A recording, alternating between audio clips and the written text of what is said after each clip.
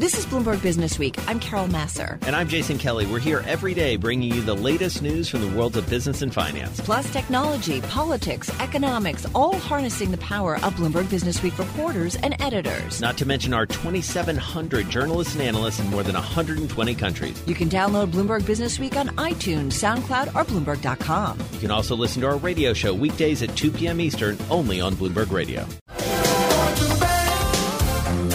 Yes, indeed. We are going to the bank today. We have a bunch of big banks out with earnings. JP Morgan Chase, Citigroup, Goldman Sachs, and Wells Fargo. Mixed views, though, at least from investors in terms of those results. Ken Leon is with us, Global Director of Industry and Equity Research over at CFRA Research on the phone in New York.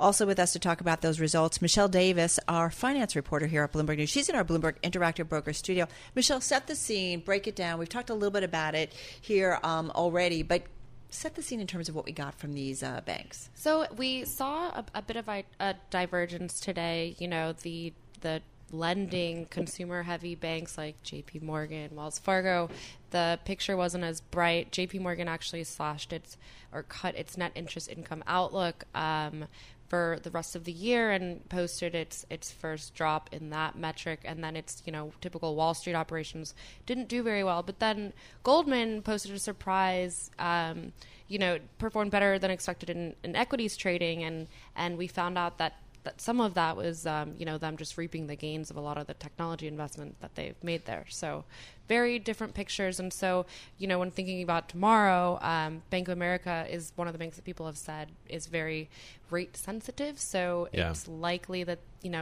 their picture might look more similar to JP Morgan's, whereas Morgan Stanley, which reports later this week, they are known as a equity trading, right, powerhouse. And so if, Goldman was able to benefit there, then maybe they did too. All right, so Ken, come on in here because as Michelle just laid out, sort of different stories from different banks.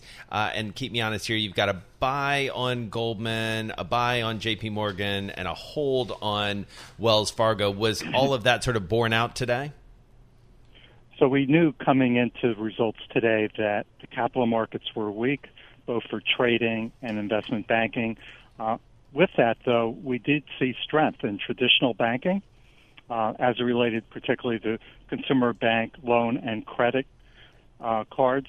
We also saw the banks do a great job on cost control. In the case of Goldman, which was a beat, they're doing it principally from businesses away from trading. Their businesses related to investing in lending and asset management were very strong, and these are the growing parts of Goldman.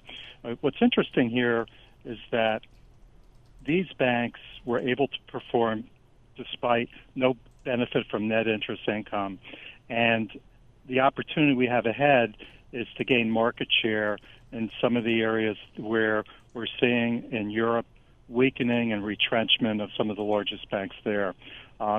So if we see any rebound in the capital markets, they can get an increased share of the wallet.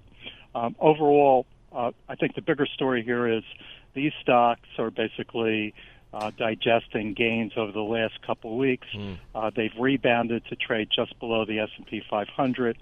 And additionally, the bigger news, I think, in the results was the Federal Reserve on the return of capital, which were large-size returns of dividends and buybacks for all these banks today.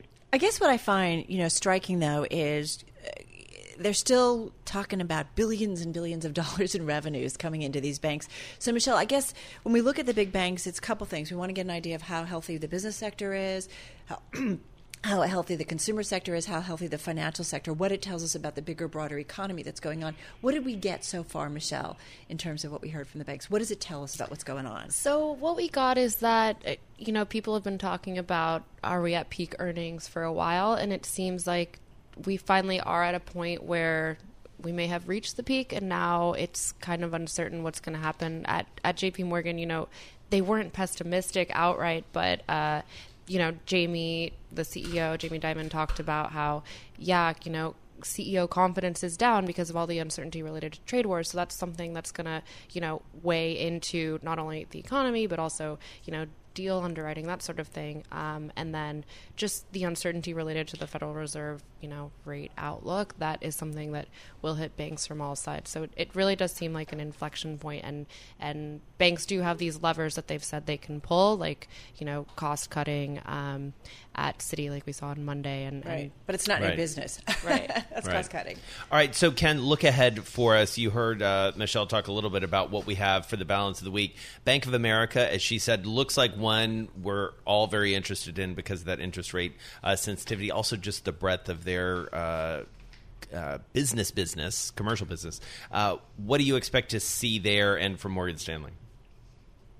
So Bank of America, again, is going to have strength in the consumer bank like we saw today with J.P. Morgan, and that will outweigh any weakness on the commercial lending side, which is very competitive, and also dampening net interest income. The asset and wealth management businesses, both for Bank of America tomorrow and Morgan Stanley, are substantial. They also give these banks more predictability and recurring fee income, very different than perhaps Goldman Sachs. So we would look for more on the positive side, and I would underscore again that the consumer bank, today, look, J.P. Morgan, net interest income was up 7%. Credit card fees are up 18%. Yeah. Consumer loan growth up 11%. These are the drivers not only for J.P. Morgan, but what we see tomorrow on Bank of America. And I just want to point out, J.P. Morgan shares up about 1%. You've got Wells Fargo down about 3%. Goldman Sachs up 1.5%. Citi's down about 0.8%. Morgan Stanley, which we'll get from, call it little change. Bank of America is down about 1% right now. All right. Well, thank you both so much. Michelle Davis, finance reporter for Bloomberg. She was here with us in our Bloomberg Interactive Brokers studio. And Ken Leon, Global Director of Industry and Equity Research over at CFRA Research. He joined us on the phone from New York City.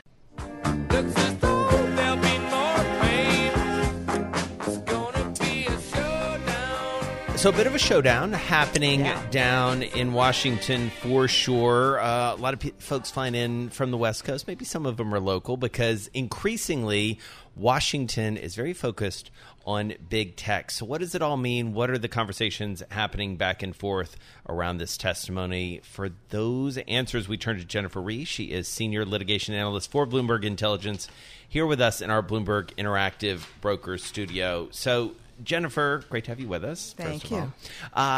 Now, for some of us of a certain age, we sort of think back to 1998, I believe it was. Bill Gates called to testify.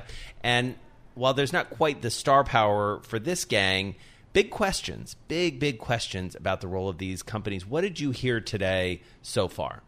Well, so far today, nothing, because this was supposed to start at 2:00 and it has not started yet. So as of about 3 minutes ago, when I came down, and that's typical because these things tend to, Right. The hearings before run late, this run late. But, we do have the testimony that just came up online. And I think, as expected, these executives from the four companies that will be testifying, Google, Facebook, Amazon, and Apple, will be talking about all the pro-competitive, legitimate, great benefits and innovations they've brought to consumers over the years, and the fact that they actually face a lot more competition in the various segments in which they're involved than many who would like to say they're problematic, cast themselves. So, we'll be hearing a lot about all the benefits that those businesses have brought to the economy. Who's there today, right? It's not the CEOs, correct? Or who is it? Right. No, actually, I think that it lends itself to a really good discussion because these are mostly attorneys. Yeah. Right. High-level attorneys. So you have from Google, the Director of Economic Policy. You have Amazon's Associate General Counsel,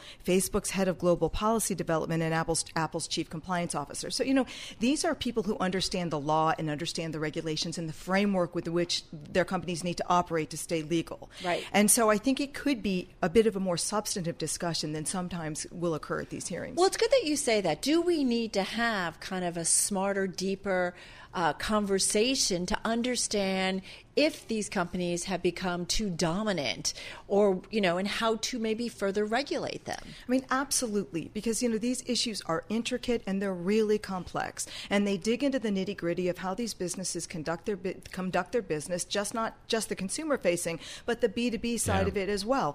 And, antitrust laws are difficult to understand, and it's difficult to understand understand how a company can be illegally monopolistic. So to the extent that we need to understand if there's a problem, what the problem is, and what the solution is, we really have to dig deep. So, Jennifer, I got to ask you, because you said hard to understand, and that took me back to last summer when some of the testimony with some of the more senior, some of the leaders of these tech companies was a little bit awkward to watch, because it was pretty clear that the folks questioning them didn't have a full understanding even of what the companies did. Do you feel like lawmakers are getting smarter about these businesses? Are they asking the right questions? Well, then no. Yeah. I don't think so, because, this is a really big problem, because antitrust is all about the company, the way it does its business, the markets it's in, and the impact of its business decisions within that market. And you have to understand the way the market works to understand what the impact is and what the business, the conduct that might be in question, the reason for that conduct and what it's meant to do, and how it might affect rivals and then trickle down to affect consumers. So they've got to get to a place where they understand the way these businesses work. Right. And Google doesn't work necessarily like Apple works or like Facebook works, right? I mean, these are different. We group them together. We tend to do it certainly as an investment community, but these are different companies. Right. The overall concern is the same, that they've become big, they've become dominant, they're not facing competitors in different segments. But you are exactly right. They are all completely different, other than the fact that several of them might, sell advertising space or be involved in advertising. And the kind of conduct they engage in and the markets they're engaged in are different and operate differently. So, and antitrust is all about conduct. Right. And whether that conduct is predatory and exclusionary, and rather than having a legitimate pro-competitive business reason. And so you have to dig in to say, what are they doing? What are their contracts? What do they say and why? And it's going to be different for each one of these. Well, interesting, too, that, this also comes on a day where you had the head of the Calibra business over at Facebook testifying before the Senate Banking Committee and facing some very tough questions, which essentially says, we don't trust you guys to do this. So there is this underlying issue of whether, folks trust these companies to do it. Exactly. But I do also wonder, the other flip side of this is how much political contributions are now coming from some of these big tech companies. And I do wonder how much of this is show, how much of this will turn out in new regulation and new rules. Sure. I don't know. We'll see. And I know you'll be busy on all of this. Jennifer Rees, she's our senior litigation analyst, our go-to person to really understand what's going when it comes to anything legal. Bloomberg Intelligence team is what she's part of. And she's, of course, in our Bloomberg Interactive Broker studio. I'm your ice cream man, stop me when I'm passing by. Yeah, this story ultimately is about ice cream. It's also about private equity. It's about cold storage. It's about an investment opportunity, be it, like the song says, it is about ice cream as well. It is in the finance section of the magazine this week, written by reporter Prashant Gopal, who joins us from our Boston bureau. And Prashant, Jason and I got a chance to talk with you a little bit earlier about this story. Tell us a little bit about it and what's going on. The private equity element is just fascinating. Yeah, here's it's kind of a weird corner of industrial real estate that I didn't really pay attention to, and I think a lot of other people didn't either. But private equity has been, and they've been buying up these mom and pop refrigerated warehouses, in this sort of series of transactions. I think one of these two companies together own now 60% of the cold warehouses, and one of them bought 36 companies in the last 11 years. So this, it's happening very quickly. All right, but let's talk about where this really starts to hit home, which is you're messing with some of the big little ice cream makers, right? Yeah. I mean, that's what caught our attention here, Prashant. Yeah, it's like everything now. There's so much conglomeration. Like everybody's getting bigger, and these companies, these Wall Street companies, have scaled up to appeal to the huge manufacturers who bring in huge number of pallets and take them out, and they don't need to go in so often to pull out small amounts and ship them out. But small startups, like ice cream startups, for example, do need to do that. They often have to go in many times and take out little amounts and ship them out, and the system now, the structure is just no longer really built for that. I want to bring in Joel Weber, editor at Bloomberg Business Week. He's in our Bloomberg Interactive Broker studio. So Prashant calls you up and he says, "Hey, Joel, I got the story about ice cream and private equity." And how did that go? It's like one of my little roof lines that I write is Wall Street ruining ice cream. Like, you have to know the answer to that. Yeah. I think the thing that really intrigued me about Prashant's reporting here was this. This is a super small niche, right? 3% of whatever warehouse space, public warehouse space in the country. Like, this is not something that Wall Street typically has said, like, I want to invest in that, let alone own it. So what's changed, Prashant? Like, why do they want suddenly something that's such a niche space? Well, I think there are a couple factors. Everybody's worried about whether, we have a very strong economy, but there's a lot of fear that this is, it's long in the tooth and, a recession may be ahead, at some point. It always will happen, just a matter of when. But when that happens, food is something that is defensive, maybe in a sense offensive too. People always have to eat. So, frozen food is cheaper, so even in a recession, people will flock to the more affordable option. So that's a strong reason. The other reason is that online grocery sales are rising as, millennials, like to do everything on the internet. But older people also who can't easily travel, this baby boom generation will likely start having food delivered to their homes as well. But this is why the investment guys love it, right? Because there isn't that much out there. So the margins on this, right? And once you own it, right? You own the freezer. Exactly. And to build new ones, it's expensive. Yeah, so there's a serious barrier to entry here. The margins tend to be significantly higher than what they call dry warehouses, sort of those, Amazon-type warehouses that are not refrigerated. So it's very expensive to build these facilities. It's incredibly expensive to operate them, especially when they go vacant. It can be a pretty devastating thing to a business. But the way Wall Street operates these warehouses is incredibly efficient, and they're able to keep them full. And in part, they can keep them full because these warehouses are built very rarely, so there's not that much competition. Right. And so, Prashant, like, ice cream is obviously how we're going to sell this story right now. Like, it's summer, it's what right? got our attention. But you talked about the frozen, ready-to-cook sort of meals. And when you talk to the manufacturers about how vulnerable that makes them, what have you heard back? Well, it's so. For example, let's talk about ice cream. So I spoke with Jenny's Splendid Ice Creams. It's a 17-year-old ice cream company that invented the salty caramel flavor. And they have that's really a thing. You can do that. You can invent salted caramel. Yeah. Right. and they've struggled, all along the way, especially, from the time they were small until now they're a little bit bigger, and they're still struggling with space. And so they've had to kind of build their own sort of makeshift, what I call the makeshift frozen supply chain, where they, they're trying to put in freezers into dry warehouses, and they've beefed up their own storage in their scoop shops. And they're getting kicked out. They got kicked out twice in the last 18 months by Americold to make room for bigger companies. We're going to leave it there. Prashant, great to catch up with you. Prashant Gopal, U.S. real estate reporter, Joel Weber, editor of Bloomberg Business Week. You are listening to Bloomberg Radio. I'm driving in my car. I turn on the radio. How about you let me drive? Oh, no. Who's gonna drive you home? Honey, please, I'll do the driving. Drive on. Excuse me, I want to drive. Just drive, baby.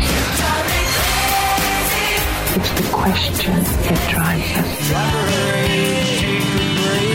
We can reach our destination. This is the Drive to the Close. That funky music will drive us till the dawn. On Bloomberg Radio. It is time for the drive to the close on this Tuesday. Kate Warren back with us, investment strategist at Edward Jones, based in St. Louis, but in our Bloomberg Interactive Broker studio. in New York. Nice to have you back with us. Thanks, Carol. Hey, what's interesting, I was looking at your background. You've got a doctorate in economics. Yes. Economic theories, I feel like to some extent, there's a lot of things being questioned right now, whether it's the Phillips curve and so on. How do you see it? Is something different truly this time around when it comes to this recovery in this market cycle and this economic cycle? Well, every cycle is a little different than every other cycle. And the issue in economic theory is always trying to figure out what's general across all the cycles versus what's specific. And I think the main thing people would point to this time is the extraordinarily low interest rates that we've had throughout the entire cycle, and the fact that the Fed and other central banks undertook additional policies when they hit the zero bound in interest rates to try to figure out what do you do to keep the economy going and to jumpstart it again. So I would say that's different. But in terms of the other things, yes, it looks like the Phillips curve in terms of, the fact that we are seeing very low unemployment rates without any wage acceleration. Yes, wages are running at a higher rate. Wage growth is higher, but it's not picking up like people would think. Right. That either says the Phillips curve is dead or that we aren't measuring the tightness in the labor market correctly.